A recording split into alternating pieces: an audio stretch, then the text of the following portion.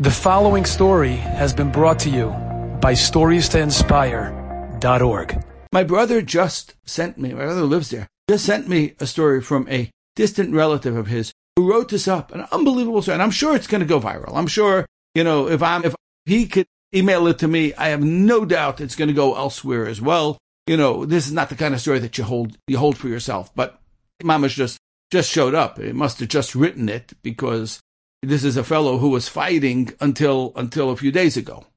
A from fellow with a wife, with a kid. And he said, Shabbos morning, he was called up. There was no official call up. His commander, his battalion commander saw that.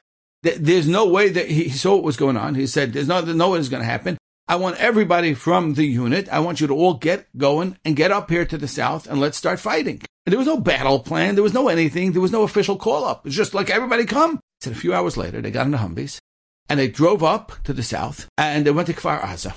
Now, he's a reservist. Reservists don't have their own weapons. When you go back for Miluim, when you go back for reserves, typically what happens is that's when they hand you your gun. Now, these guns are like rent-a-cars from Rent-A-Wreck. They're not well taken care of. What happens, a soldier takes care of his gun. He cleans it. He takes it apart. He makes sure there's no parts there that are jamming. He has to align the sight, right? You got to get the sight zeroed in so that when you're using it to shoot, you're shooting straight. Otherwise, you're the gang that can't shoot straight. It's not, those weapons are silly. You don't go into battle with a weapon that the sight hasn't been dialed in. And he says that's when you go on Miluim. You first spend the first day or two making sure your gun works. Well, guess what? He said. He got off the Humvee, he got there, and they just handed him a gun. There was no time to check it, there was no time to clean it, there was no time to do anything. Very dangerous to go into battle that way. What should he do? This is what he did. He's got the gun. So he took his gun, went into Kfar Aza. He said immediately, within the first few minutes of walking, they encountered a terrorist in a bush with an AK-47 trying to ambush them. And Baruch Hashem, he said, without cleaning his gun, without anything, without nothing, he said, Baruch Hashem, that gun fired and fired and fired. He said he did tremendous. For 3 straight days, he was shooting and shooting straight. Not once did the gun jam on him. Baruch Hashem. Not once did this gun that was filthy, that was misaligned, there was nothing. He had no way to use it properly. No time to do anything with it. Not once did it jam. It didn't misfire. It was mamish. He said his aim was true. 3 days later, Tuesday, they finally switched out his unit with a different unit. He'd been fighting for 3 days. They switched out his unit with a different unit.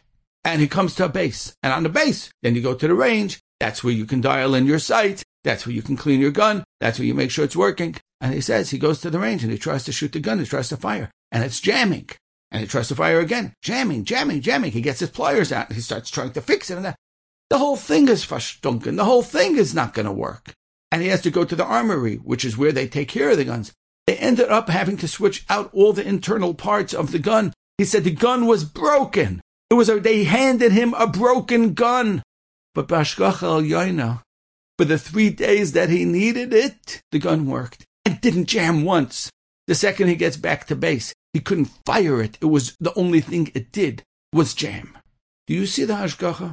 Do you see the Hashgacha el Yaina? Have we had tzaras? Shreklach tzaras. Terrible, terrible tzaras. But you can't, even within the tzaras, you can't miss the Hashgacha al Yaina. You can't fail to see it. But I want to tell you this amazing story, an incredible story, that kind of tragic story, but an amazing story.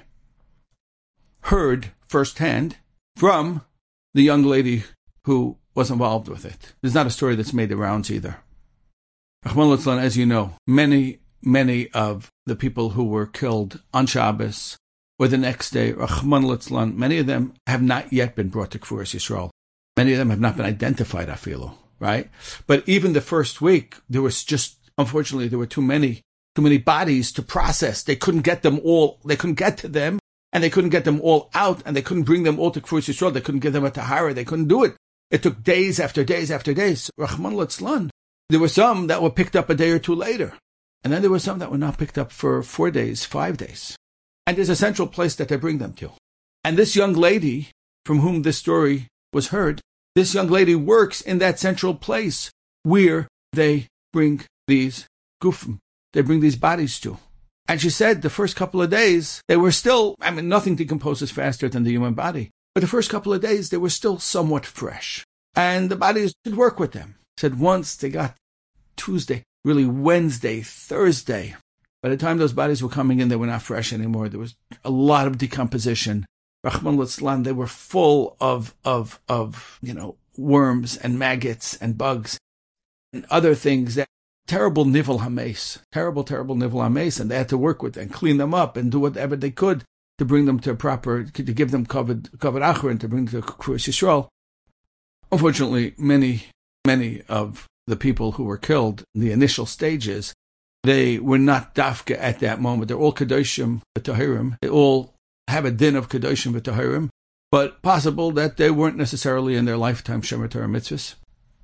Said by Friday, anybody that was brought in, any of the bodies that were brought in, it was just very, very hard to work with, very hard to even be in the presence of those bodies. And then there was one body that was brought in fresh, like this fellow must have lost his life that day. That day, the body was fresh. Nothing was missing. Everything was in place. Everything was there. Nothing was on it. The decomposition hadn't set in yet. Fresh. And she said, I don't know what to attribute it to because he was killed on Shabbos. And this is not Friday. I don't know what to attribute it to, but I can tell you one thing. He was the only body that I dealt with that he had been wearing tzitzis. I don't know what to attribute it to, but this I could tell you. He was the only one who was wearing tzitzis. So everybody say, if you think that those tzitzis that we're giving to those soldiers, if you think that tzitzis is not doing tremendous things, you're fooling yourself. The power, the koyach of tzitzis, when a person wears tzitzis, he is protected. He's nishmar, he's protected against averos. When you're protected against averos, averos are the essence of evil. Averos are the essence of ra. So when we wear tzitzis, we are protected from all ra. We're protected from all evil. Every pair of tzitzis that we can get to every single soldier, and a soldier who wears it, geschmack, unbelievable, gewaldig, what kind of unbelievable shmirah we're giving that soldier. We are taking care of him. The chesed that we do today, that is our carbon. And we need to continue. Maybe they don't need any more toothpaste, and maybe they don't need any more protective vests. I don't know.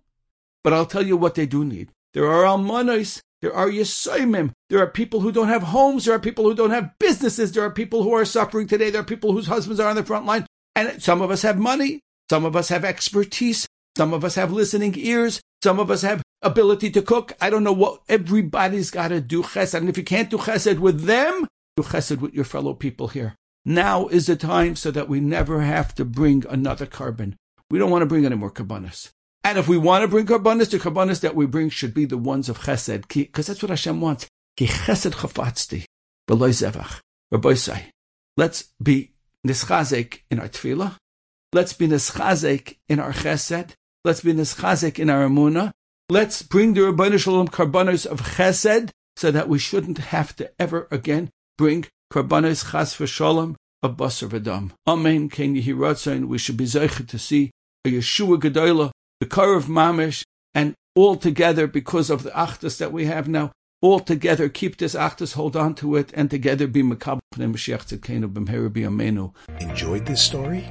Come again. Bring a friend. StoriesToInspire.org